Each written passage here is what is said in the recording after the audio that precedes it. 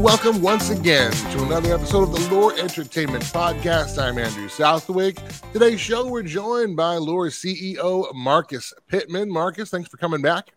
Yeah, thanks for having me. We got some interesting stuff to talk about because at least at the time of this production, I think this will get out pretty quickly here, but we just had a Republican debate on Fox News. We had then Donald Trump, who was not at that debate, but sat down with Tucker, did a pre-recorded interview with him. That ran on X, formerly known as Twitter. We'll get into that and whether or not cable is dead. And does art influence culture more than politics? That'll be part of the conversation as well. So we got a lot to cover today. But Marcus, before we get there, you posted on Facebook a little bit ago. You had an opportunity to pitch Lore to some established VC and so on, and that was a pretty exciting post. I wonder if you could give us a little update just on Lore's growth, maybe that pitch, and how the information you got there, how it will help Lore going forward. Yeah, no, I think it was a really interesting discussion because I think when you start pitching, you pitch anybody who's done start raising capital for a startup. You tend to find your circles, and then you invest within those circles. And so with this guy who I was pitching to is an established VC guy. He invested in Google early on, so he's pretty well established in the tech world, startups tech world. And now VC is venture capital, right? Yeah, venture capital. So these are the guys, basically the angel guys who just give money for good ideas and so that they can become actual companies and stuff like that. And so, I mean, we're farther along than that at this point, but at one point we were there. And but anyway, so speaking to this guy who I wouldn't say he's a Christian. He's definitely not an evangelical. Might be more on the conservative side. So basically, just hearing our pitch, with just really fresh ears in a completely different world. Like he's not part of the like the new alt tech movement we see now, where you like Public Square, Red Balloon, that sort of thing. Like he's not part of that. Just Silicon Valley guy. And he loved it. He loved Lore. We're gonna be working a little bit more to basically redo our deck and stuff so it appeals more to like the Silicon Valley types. But he was one of the first guys like that actually knows what he's doing and says this is $1 billion company. So like hearing that was like, wow. Because you pitch it to people all the time. You pitch it. I mean, Christians are the absolute worst it's just true when it comes to venture capital and investing in companies and media and so it's just been it's been a really hard grind, slow, and whatnot. So to hear that from someone who's established, and I pulled the pitch book on him, I have his credentials. He's not a scam or anything like that. He's a real deal, and so it's just really encouraging to see that. And I think hopefully the next steps is to come out. I'm gonna fly out and just meet him in person and knock him, just try to tie him down for an hour and just go through our whole deck and get it VC ready at that level, which is a completely different level than we've been at. So that's really exciting news. One of the things is with Lore is like you say, well, it seems small, the funding seems slow, but everything we're doing. Actually, let me tell this story. Sure. My pastor's son, Nate Wilson, wrote in his book, I forget the name of the book exactly, but he writes about how this time where him and his father were his father would make him go outside and rake rocks every single day. and he would get mad. Eventually, after like a week or so, he got really mad, and he said, "Dad, I'm so sick of raking rocks. Why are we raking rocks?" And his dad said, "Well, because that we have a rake and we have rocks, and that's what the Lord has given us to build our house right now, and so that's what we're going to do." And so he was raking the foundation for the house, and then slowly over time they did eventually build that entire house as God gave them the supplies to do it. So with Lore, I feel like that's what we're doing. We're raking rocks. We were taking the money we've been given, we're building something, and we're step by step, and then investors see that. Investors see our growth, they see the user growth, and that's been really exciting to see. So we tend to think really tiny, and but on the grander scale, we're actually doing really well. In the long term, one of the things you mentioned in your post, you said that the VC, I don't know, rep, donor, investor, that he said Lore was like a 1 in a 300,000 or something company that came along. yeah, When I read that, I wasn't sure if that was good or one, bad. I'm assuming it was good, yeah, more but than 300 because they take pitches. Most VCs they take maybe 10 pitches a day, mhm. right? And then they only invest, so they hear about 300 a month, but they only invest in maybe one company a month, Hmm. right? So when a VC says you're 1 in 300, it means you're one of the companies that's worth actually spending some time with, getting to know and stuff like that. So that's big. That was like I was like, wow, that's awesome, because we know that. Yeah. We built this. We've been doing this for 3 years, but to hear it from someone completely not in the typical circles was really encouraging and what we needed. And I think that's going to be like that was kind of like one of those breakthrough moments. He reworked our deck already, Hmm. in the sense of like now like lore is one of our value props, one of our main value props we're putting up front is like lore is the only streaming platform that lets you spend unlimited money per month.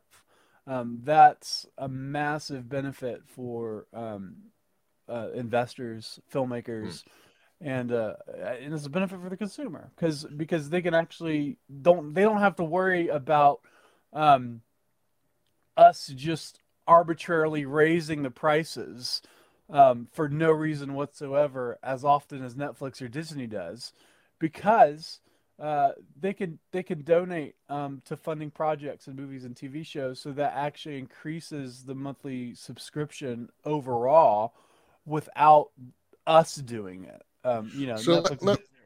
let me ask you a couple questions just for people who are not in movie production business and platform startup business and so on. What is a deck, so people understand what that is?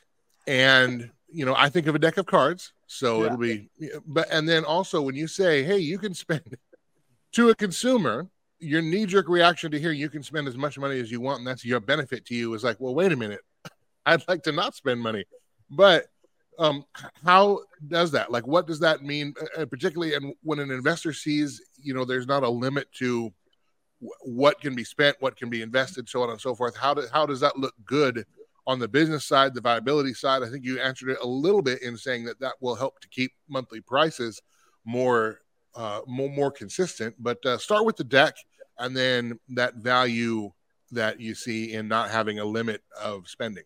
yeah. So first, the deck for those that aren't unaware, the deck is basically a 10-page PowerPoint presentation that goes through the problem solution of your company, but it's done in a way that appeals to investors. Um, so so that's sort of the thing. And we've gone through, and I don't even know how many decks we've gone through since we've started this because things change and you always update it and constantly, and you get better. After 3 years of doing this, I'm really good at pitching. Like I can do it in 5 minutes. And so that's everything from beginning to end, about 5 minutes. But so that's what the deck is. It's just a 10-piece slide. That gives the goal of the slide is just to get people interested, to have a further conversation, or at most agree to meet in person. Like that's your goal. Like So that'd just be get kind them. of similar, like when we get mailers in our mailbox for the new business in town or something like that. Even though it's one postcard, it's a similar thing. Here's why this is good and why you should be interested. Yeah, yeah, but more on a financial end. And then Sure. and then the other the question you asked was about um how it helps the customer that they can spend as much money as they want. Yeah. One is because the customer is the one funding content on our platform, right? They're the ones that's actually building this platform as a whole. But it also helps them because price increases with Netflix and Disney right now are very punitive. They're punishing the customer. Like the price increases aren't providing a benefit. Uh, for the customer. One is they're getting rid of password sharing, right? That's a punishment for the customer. That's not helping the customer by getting rid of password sharing. And I would say it's one of the most amazing things that streaming communities did that really built out what a streaming community, what the streaming industry was. Yeah. They basically, uh, by the free market, legalized piracy, right?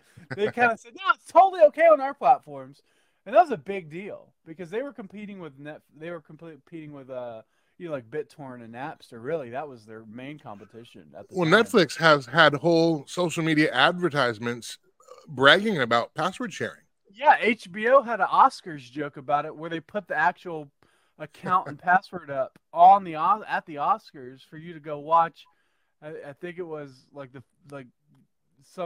finale of some show, the Game of Thrones or whatever. It was on at the same time as the Oscars. So one of the Oscars joke was, "Here's a password, go watch it." Right? So, and it was a real working password and account. They disabled it after 24 hours, but the point was that they were very accepting of that. Now they're not. Now you can't do that in Netflix. And so again, that's a punitive punishment. Another punitive punishment is when Netflix says, or Disney, what Disney's doing is Disney is saying we're increasing the cost of the monthly subscription by 25% this year. So you don't have a choice in that. They're just doing it. They're just by fiat they're increasing the cost and reducing the amount of entertainment that you get for those dollars. Right. Not insignificantly so. Yeah, this is why lore is really valuable, because everything's independent, and one of the values of a streaming platform like lore is we don't own the content, the filmmakers do. We're very, very passionate about that, actually, making sure that the filmmakers own their stories. And one of the benefits to that is when that is the case, and it's purely independent, we don't have to pay for licensing fees split between 6 production companies to stream one piece of content. So when you see HBO and they're getting rid of all this content, even though it's really good content, it's really because there's too many hands on it, and they have to pay a penny for every stream to 6 or 7 different people, because there's all these production companies and all these just lawyers and all this stuff that's just made the value of content so expensive and overinflated. But with us, the filmmaker is really the only one that's getting paid for streaming. And really paid for funding. And so like that's a real value to us because we don't have to worry about that sort of overinflated thing. But like you said, HBO, it's now Max. Isn't that sad? Can we just mention that? Like it's not HBO anymore? That just is was weird. That was weird. I mean, I do like the idea of multiple. What's that? There's no cable brands anymore.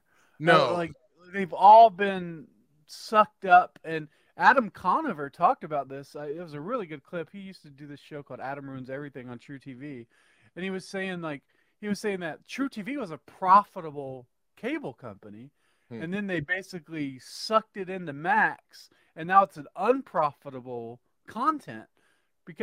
So it's like they're getting rid of these basically micro niche cable channels, and that were making money, and they're just sucking everything up. And this is another reason why lore is going to do well, because we're not Netflix. And that's a good topic segue into. Let's look at a little bit of debate aftermath. Now, what we're going to talk about here is comparing the viewership of the Fox News GOP debate, which was exclusive in more ways than one. And then, of course, Donald Trump did a pre-recorded sit down with Tucker Carlson that broadcast at the same time on X, formerly known as Twitter. And I'll disclaim it in this way, that we're not talking in this conversation. The point is not who do you support. We're talking about what was more effective in terms of a media platform and where people are going and what in the rate of return in terms of engagement, so on and so forth. I do think it's important to add this context as well. Fox, just before a few hours before the debate started, put out a memo threatening legal action if any political commentators, talk shows, etc., used more than 3 minutes, video or audio, of the debate that they were going to broadcast.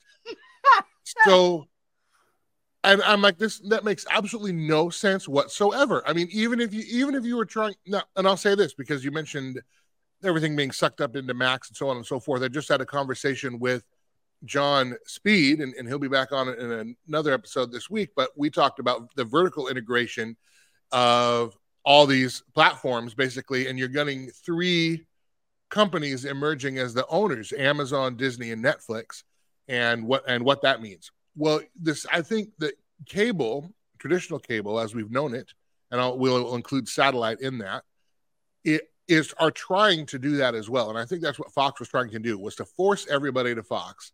And not only that, but force everybody to Fox's narrative of that after the fact and their breakdown. And I think there are larger reasons for that, which is another conversation.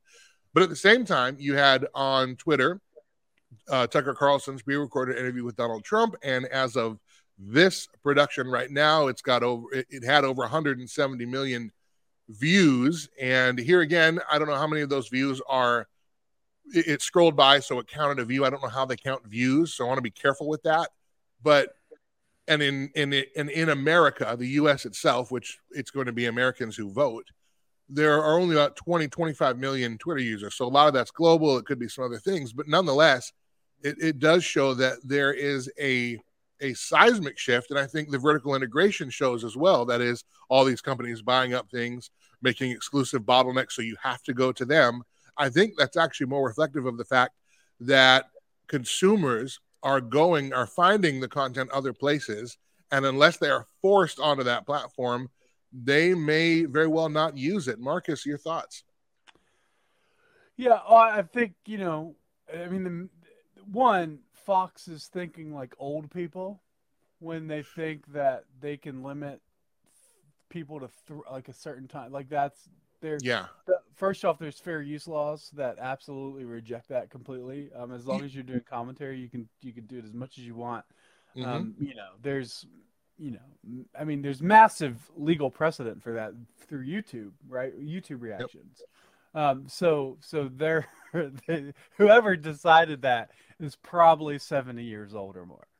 Well, Fox's average audience now on their cable channel, their average viewer is, I want to say, 62 or 63, and their average online consumers in their mid-50s.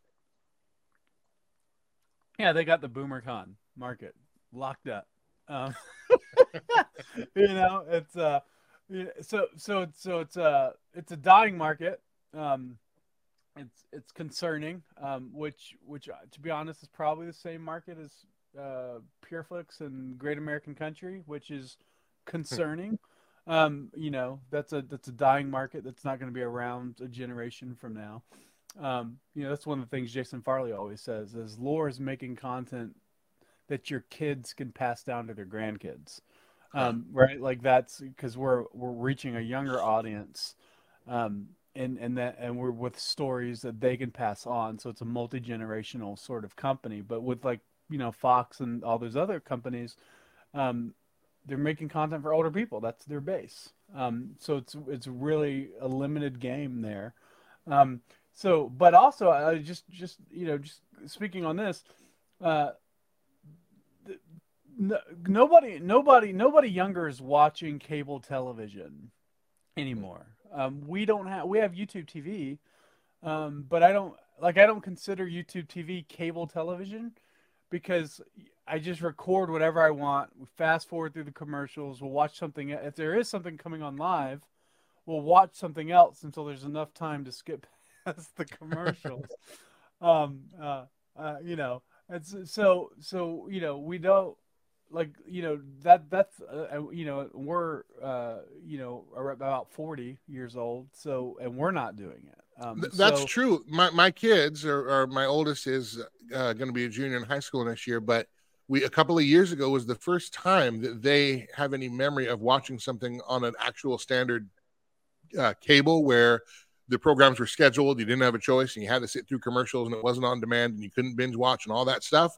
They saw it as kind of a novelty, and so they kind of liked it for the novelty. But they see, particularly television entertainment, in reverse than the way we would, because we have the base of cable and then on demand, and so we see it that way. And we remember when if something was on, that's what was on. We had to turn it to Channel 3 to play video games, right? Exactly. Yep. Like we're the last generation that remembers having to do that. Yeah. And so, I remember that with my Nintendo. So television has just shifted so far in our generation, and because we've gone from antenna TVs to RF cable adapters to be able to play your video games. Actually, here's a funny story. I worked at Radio Shack for about 4 or 5 years, but when I worked there, the TiVo came out. And I remember buying my first TiVo. I came home and my mom was like, just thought I just wasted all this money on this thing, and it messed up her TV. She had to learn how to use the TV again. And then I set it up and went to work again the next day. I come home from work and she goes, "I've scheduled all the episodes of Oprah." And we never went back as a family. Man, we never went back after TiVo. Like that. I have my first TiVo experience. I never had one because I've always been slow. I was slow getting a DVD player because I don't know. I just like vintage stuff, and I'm not like an old. Well, I am a curmudgeon.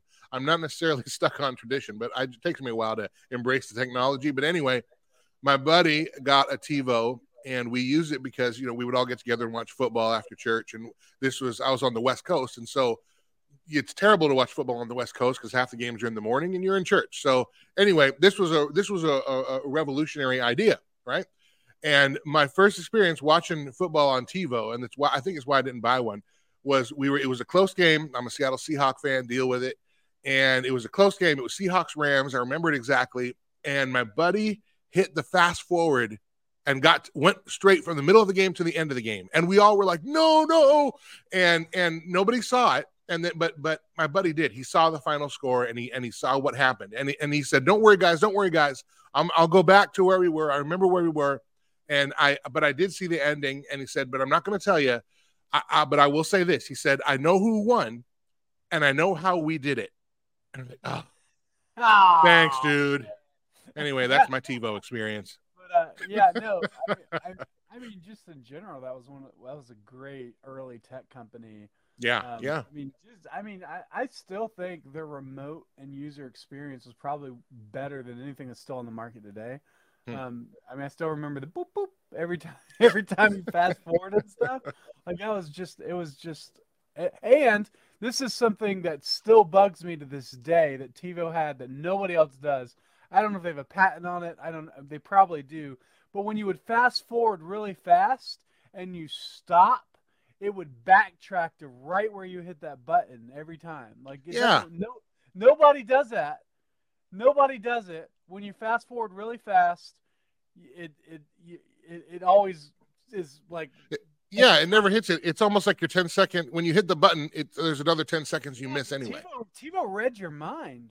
Mm-hmm. That was awesome. So that's just like they had just all these little simple things that really made it that got people ready really for what we have now with YouTube TV and stuff. And do you see well, you must, and maybe you can elaborate a little bit with all this migration. I'll say this though, in terms of the cable TV industry, I think the one thing that is keeping cable TV afloat still is live sports, and particularly the NFL, because it's so profitable. All the advertising is so profitable, and I think they're trying to move. What's that? YouTube TV has a license for Red Zone now.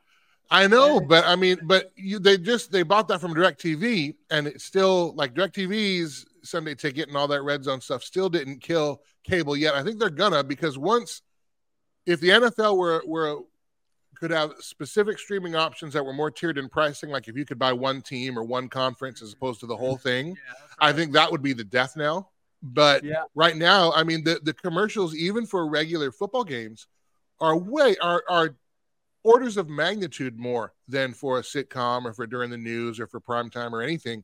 So that's really a boon for for cable, and the live sports is always a problem. And then all the blackout things and the geographic restrictions for viewing, all that stuff's got to be figured out. But the reason those are there is because of money. And I think that's what's buoying them. Now, having said that, we all know it's hemorrhaging and dying, and everybody's consuming online and on demand and on Twitter, like we saw with Tucker and Trump. And how do you think that gives Lore an advantage, and how are we setting up, and how is Lore set up and maybe poised or trying to position to take advantage of this continually rising tide? Well, the advantage is that we are a niche. Think of us as a niche cable company. So basically, what we have now are we have 4 major antenna TV channels, right? Like just like ABC, CBS, NBC, and Fox. Those are the 4 broadcast channels. Fox didn't even come on to the 80s, right? Yeah. So, but yep. main for most of television, it was 3: ABC, CBS, and NBC, and then Fox came in the 80s. But also, you had I think you got the CW. I think they count as a broadcast too, but nobody watches the CW. But so you had 4 major antenna channels, broadcast. These are called broadcast channels, and those 4 broadcast channels are really where most of our television came from for most of early television history. And then cable TV happened. And when cable TV happened, what you had was basically a gold rush for cable TV channels. And I've listened to tons of these stories. You can listen to podcast Business Wars. They have ESPN versus Fox sports. Really great breakdown of like early cable and basically how ESPN came from like nothing and became just this massive empire. And then Fox Sports, was this massive empire as well. And so you basically see, but they all these cable companies, whether it's Cartoon Network or Nickelodeon or Food Network or MTV or, I think there was a car channel one time, like all these cable channels were because we could, they realized we could go after really niche ideas and find those people. Just same way YouTube, there's YouTubers that have 7 million or more subscribers and they just talk about video games, right? Like they're just like a video game cable channel. Insanely profitable, insane amount of views, but it's because the internet allows us to find large, massive niches, however you say it. So that's really the value for Lore, is that we can really be basically like a TV channel for independent conservative filmmakers, and that can be insanely profitable. And our content is funded by the subscriber. So yeah. One of the things, and this will be we have to do a little clickbaity thing, but that's okay. One of the things that we've seen in recent days, and particularly in the niche and the viral content and so on, of course, Oliver Anthony and the Richmond, north of Richmond, and that kind of thing. And we saw that explode. I mean, no one knew who he was. No one had heard of him. He was a dude in the woods playing a dobro by himself 3 weeks ago, literally 3 weeks ago. And then it was so impactful or so viral, I should say, that the Fox News debate led with a question about his song. Did you see that last night? I did not watch the debate. I watched Tucker. Okay. The first question they had was, what do you think about Richmond, north of Richmond? And is that a, describing the sentiment for America and things like that. And so you have this, I mean, it was so influential that it made its way onto the GOP debate stage and on the Fox News. And of course, everybody and their mother was playing the song and reacting to the song and all that kind of thing. And then you have the chart success, and he's got 3 songs in the top 5, and no one's done that forever and a day, and a new song that debuts at number 3 or number 1 or wherever the heck it is now. That brings the question, there's the chicken or the egg argument. Does art imitate life? Does life imitate art? And then of what are those? And then of art, which is more influential. You have art, you have politics, you have, our cultural, social things, so on and so forth. I'm curious to know too, because with let me back up. Let me say it this way. Right now in history in America, we have all this censorship, all this seemingly rejection of free speech and free ideas. I mentioned that just with Fox News limiting how people can analyze their product last night, almost to the point where it's impossible because 3 minutes doesn't do justice for a 2-hour program, not to mention with 8 different people on it. So, so you have people that want to be gatekeepers, but I'm wondering if all this gatekeeping, all the consolidation with Netflix, Amazon, Disney, news channels, so on and so forth, if all of that has more to do with being the gatekeeper of the information flow and trying to quell things or phenomena, I don't know the plural of that, phenomena, of things like an Oliver Anthony, Richmond, north of Richmond, that just explodes and gets into the social conscience and gets people to evaluate where things are at. That's terrible grammar, but anyway, where things are in the current moment in history. You mentioned to me off air that you think that art influences culture more than politics. We would look at our culture right now and say, my gosh, look at all the politics that's happening right now. Everything's politicized. Health is politicized. Climate's politicized. Gender is politicized. Sex is politicized. Entertainment's politicized. Sports is politicized. Medicine is politicized. Everything. There's nothing you can do that doesn't have some kind of political angle to it that gets you canceled or fired or whatever else. Either in the social media sphere or in the public square. But then you have the Richmond, north of Richmond, Dobro in the woods come out and do more quote unquote business than any of those, at least in a shorter amount of time, than any of those other long-term conversations. What's more influential, art or politics, and why? Yeah, I think I'm going to stand with the quote that says culture is politics is downstream from culture, right? So culture is what influences our politics, 100%. The weird thing, Jason Farley is the one that basically called this out for me, but I think is really important, is that conservatives, our art and our entertainment is politics now. Like, that's a weird thing. It's almost something like you would think from like ancient Rome, right? Where they're the gladiators fighting and it's all political for the, whatever. But it's almost like that. But yeah, no, like Tucker Carlson is our Beyonce. I mean, it's weird. That was a weird reference. But wow. he is. Like, he's Taylor Swift. Tucker Carlson can fill stadiums. Trump can fill stadiums. Though that's our celebrities on the like that's how conservatives do entertainment. And it's awful. and I love Trump and I love Tucker, but that's not how you influence culture. And so then you have someone like Oliver Anthony, who does a song, and it's immediately, pushed out there, goes, I don't know if the gatekeepers were aware of it before it came out or not, but there are some stories that it was astroturfed a little, but it doesn't matter, because ultimately, it reached the people in a way the Ben Shapiro show can't.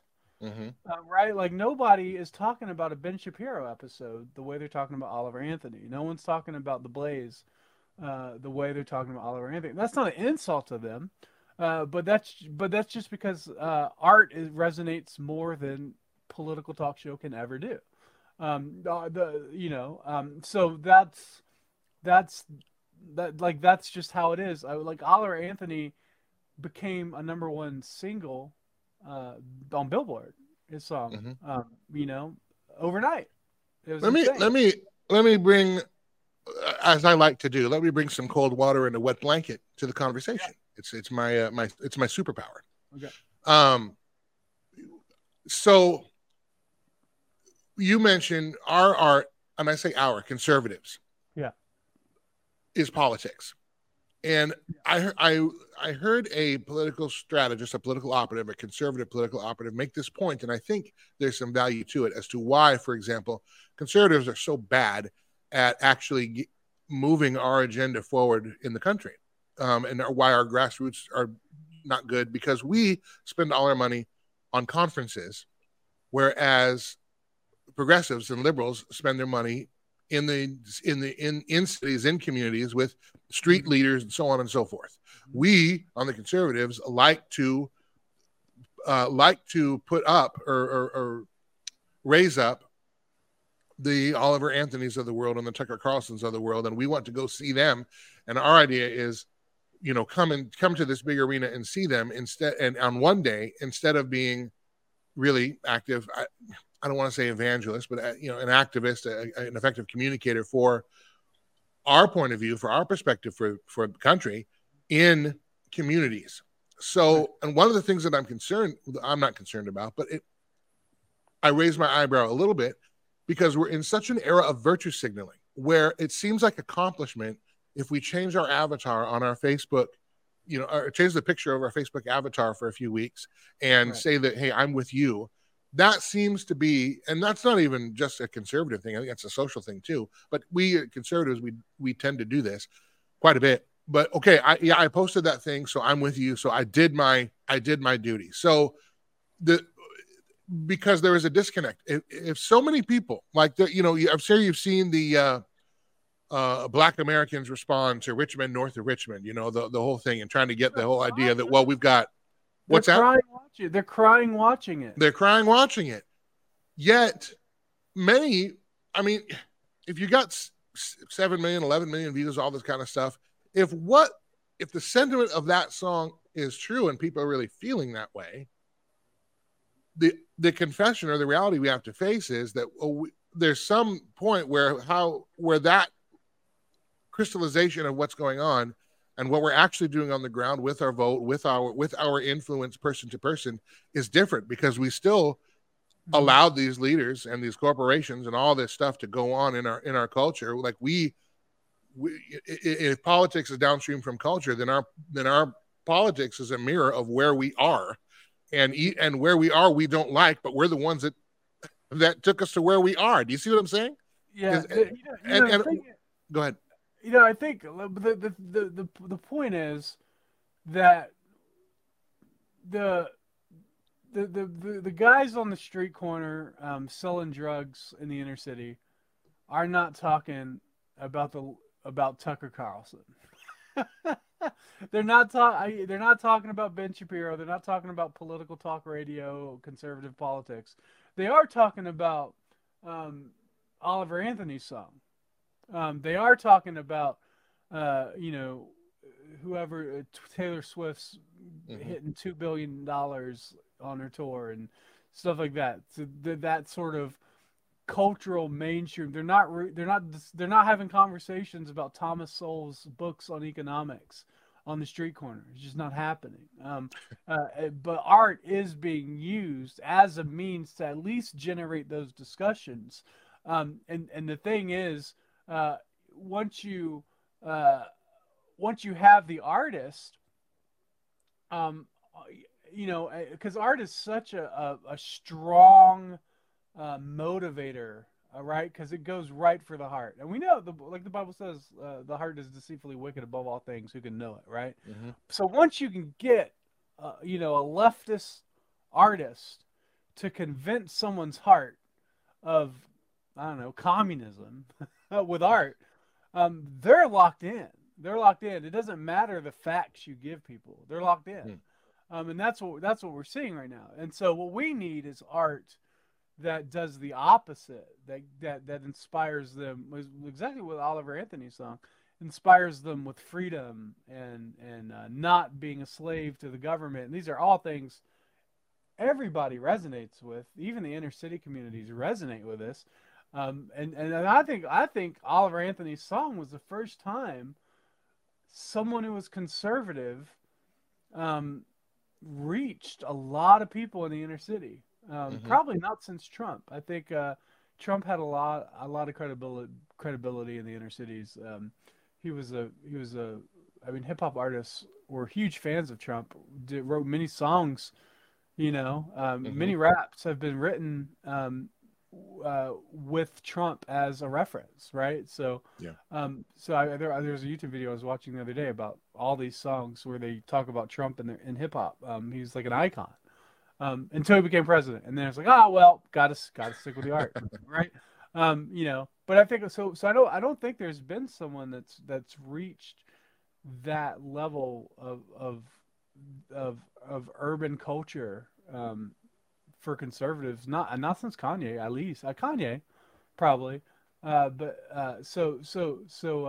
it does happen. I think that's why. I mean, when Kanye starts talking conservative politics, he becomes one of the biggest threats in America because you have a billionaire hip hop artist. Is it too much of a leap to say that maybe one of the, I don't know if it's a goal, but I guess in terms of influence, it would have to be that one of the goals of Lore is to be one of those voices and to have opportunities for multiple other voices to have those same kinds of impacts and influence in culture. Yeah, absolutely. We want our artists to be culture makers, right? Mm-hmm. That's the goal. There's no such thing as neutral art, right? Like every art has a viewpoint from the artist. So sit there and say, well, we're gonna make art that's not politically motivated. It's just an outright lie. It's impossible. It's just not true. And so I don't. And if it is true, like if you actually make a piece of art that's not politically motivated or tell some sort of political viewpoint over your worldview, you just get either just random strokes on a canvas hung up at a museum, right? Or you get pretty much a Pure Flix Hallmark rom-com, right? Which is still preaching something. It's just obvious and inoffensive about it, so it doesn't matter, right? It doesn't matter. So like those are the two extremes. But that's the lie of postmodern art, is where you can just tell an art that the viewer can just interpret it how they want. That's not true. Or the artist can make art without any sort of viewpoint whatsoever. It's just not possible. If the artist, takes two strokes on a canvas and says this is the art, it was definitely politically motivated. It's for tax evasion and money laundering, right? Like they sell it for like $100,000. I posted it on Facebook. Like they sell it for $100,000, and then they sell it to a politician for $100,000. The politician gets it appraised for $20 million. And then they sell it to a museum for $20 million, and then they get that sort of tax write-off on the or they donate it for $20 million, right? And then they get the tax write-off. So that's how the art world works. I've spoken to an artist who was a painter for some of the mega galleries. There's only 4 of them in the country, and it was all money laundering for the Bidens and Clintons. He'll tell that. I don't know if he wants to tell that story, but he should tell that. He should tell that story. So he quit because he didn't want to be a part of that. But that's how postmodern works. And I think we've taken that lie for the purposes of money laundering and tax evasion. We've taken that lie as conservatives and embraced it, and instead of actually at the very least, we said, well, we're not going to invest in art because it has no value and it's all used for money laundering. And as opposed to saying, no, there's a correct form of art that does have value. We've kind of embraced the postmodern lie, even if we don't believe it. But we've decided art is not worth investing in because of postmodernism. And that's a big mistake. And that follows, some of the postmodernist presuppositions that if there is a truth, it's completely relative, so there really isn't one, and you leave everything up to an interpretation which is subject to the mood and the feeling of the moment, and you can, or at least they try to make that seem plausible, which again, I'm saying is not. Want to get one other question here. We got a couple minutes left. speaking of lure and lure's place in the cultural sphere as it grows, and potentially thinking of the potential of that the VC sees in it, and that certainly many others are seeing in it for lure consumers. Right now, we've got shows that are being funded, and some of them are nearing their funding goals. What show or shows on lure are productions on lure that are not yet funded but are getting there and maybe picking up some momentum? Are you looking at? Are you most excited about sharing with our audience? Yeah, so lot of things coming out. Very soon we're going to be launching. I would actually think probably by the time this podcast airs, maybe soon. I got to figure out the exact date, but we're just going to drop American Live, which is a comedy special uh, we're going to drop. And me and Jason will be doing some Twitter Spaces on it before it launches and stuff, because it's an R-rated comedy special. It'll be very interesting to see how people respond to it. It's a politically conservative comedy special, and me and Jason think it's important that people know what's happening in the underground comedy clubs in the world. Whether you agree with the jokes or the comedians or not, whether you find some of the jokes offensive or unnecessarily vulgar or not, there is a movement happening across the country in these dark underground cold comedy clubs, and it is incredible. And I think Jason says it best. What's happening in these comedy clubs now, a generation from now, is going to be the primary topic of movement of the culture. Like, this is where culture begins. It starts in these little underground clubs where people aren't canceled for laughing at a joke. And then if you and you see, so this was American Live was done in L.A., downtown L.A., sold out in leftist California, conservative comedy show, just stomach wrenchingly funny at times, and somehow we got the rights for it. I think it would have never made it on PureFlix. It would have never. It probably might even be too edgy for. Oh, it's definitely too edgy for Angel. It might have been too edgy for Daily Wire or whatever. There was just really no place for it, and we said, you know what, this needs to, like, Christians need to be aware of this so they can get involved, and like, because we need the Christian comedians to really start, like, now's the time. Now's the time to, not be a church comedian and actually get out there and do some comedy that's actually cutting, and damaging to the leftist worldview. And so that American Live, it's really great. It's legitimately funny. To sum it all up, the headliner was the Christian in this thing. Not everyone there is a Christian comedian, but the headliner was, and people came out there to see the Christian. It was really cool. There's a scene in there.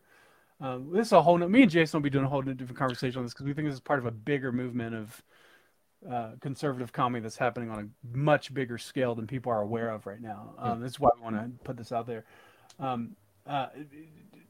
There was only 50%. One of the comedians got up and said, "How many of you guys are Christians?" Only about 50% of people clapped. But they were all there for the conservative comedy. And then another guy tells, this is one of the key moments. I don't know if people think this heavily, like deeply, about a comedy special, but there was a moment where a guy tells a joke that's kind of offensive to Christians, and he's booed. And it's one of those moments, and he retreats from that joke and continue. And I was talking to Jason about it. He was like, "We need Christian hecklers in comedy clubs." like that. He retreated from that joke and continued on with his set, and it restrained him. So it's really cool. Like, you have to look at it as this. I'm trying to, like, you have to present it like a documentary of this thing that's happening. I think, like, if you're never really into edgy comedy or anything like that, just look at what's happening in our culture, and look at this art form that is being used right now to really change the course of our country, and that's how you know. I mean, this is sold out in downtown LA, right? Yeah. Like you wouldn't think a conservative comedy show where they're joking about LGBT and transgender movement and vaccines and COVID jokes, all this sort of stuff, right in the middle of downtown LA. I think people are going to love the show. I think some people are absolutely going to hate it. It might be too much for them, but I think it's important. So that is something that's coming out relatively very soon. So I'm excited to see it. I'm excited for you guys to see it. Um, uh, I think it's going to be good for lore. Um, like even with outrage, I think it's going to be Hmm. good for lore, and there's going to be outrage for it. And that's exactly what comedy should do. Well, and Um, that if you're able to take that and turn it into any kind of positive dialogue as well, there can be some value that can come out of that's that the goal. Like that's if the possible. right. You know, I mean, the left. We have Dave Chappelle is not a conservative, but he does just a little bit of conservative jokes, and he becomes this much bigger than he was. Mm-hmm. Right? So let's take a Dave Chappelle. Well, what's happening right now is people are trying to be Dave Chappelle, but for conservatives. Dave Chappelle, like you got a long ways to go. He's one of the best in the world. He is the best. He's the goat. But what I'm saying is like that kind of comedy where it's attacking a group of people in a comical way. What Dave Chappelle does it with race. He Yeah. makes white people laugh at themselves. He makes black people laugh at themselves. Asians laugh at themselves. That's why it was so dangerous because he was actually disrupting the racial narrative. Mm-hmm. When you had the blind KKK member sketch that he did like that's Yeah. disruptive critical race theory, right? Like that is very dangerous. You can't get so anyway, so that's how dangerous comedy is. I think in order for comedy to specifically in order for Christians in comedy to succeed, there needs to be a place, there needs to be a venue where they can compete with the world Mm. on that scale. And we can't say we're not going to let we're going to like just silo Christian comedians into these safe little church comedy um, sort of things. So we decided, when we were at this event, we were like, okay, we have to have comedy that's not dry. And it's had like that's what's going to happen. And because comedians have to fail. Like they have Mm-hmm. like you in order for a comedian to perfect his craft, he has to tell bad jokes that get moans. Right? He has to go, okay, oh yeah, okay, you need to step back from that. But if you just read the script beforehand, before they do it, you never get true comedy. You get a recital. I think Um, and I that's think hard to explain to people, but I think here it is. The we are in we're in a spiritual battle every day. Apostle Paul tells us that our battle is not against flesh and blood, right? mhm. We're certainly in a spiritual war and a civil war in our country. And what Christians have been able to do, this is a generalization, not all, but Christianity in the West as a thing. We have tried to make the battle safe, sanitized, and secure within our walls. And Mhm. you can't fight a safe battle. You have to be on the battlefield. It's not going to be inherently safe. It's not going to be inherently secure, but it can, I think, make a significant difference. And I think that's what, at least some of what I hear you saying, and not only is it some of the reasons why we'll be dropping that comedy show very soon, but also why we're excited about Lure and its growth and its potential to really impact and influence culture, as we've been talking about on this episode. I'll give you the last word. Yeah. I'm excited for it to drop. Insanely nervous for it to drop, and I can't wait to see how people respond, and hopefully they believe it's as important as we do. And so they'll be very interesting. And then of course you'll be able to get to decide if you want to see the second episode by funding your loot. So You can buy there gold. You go. If you want to fund it, you fund another episode. But that we're going to issue the pilot, and you guys can check it out. So there you go. Well, as you can see, all kinds of stuff. I'm sorry, did I cut you off? Go ahead. No, I just said don't watch it with your kids. It is an adult comedy show for when your kids go to bed. So just be very clear about that. We don't want to pull any punches on that. Very good. All right, well, there you have it. Lots of stuff at Lure coming up, lots of projects, lots of exciting things just around the corner. And the way you're going to be able to see them is to subscribe to lure.tv, LOOR.TV. You see it at the bottom of the screen.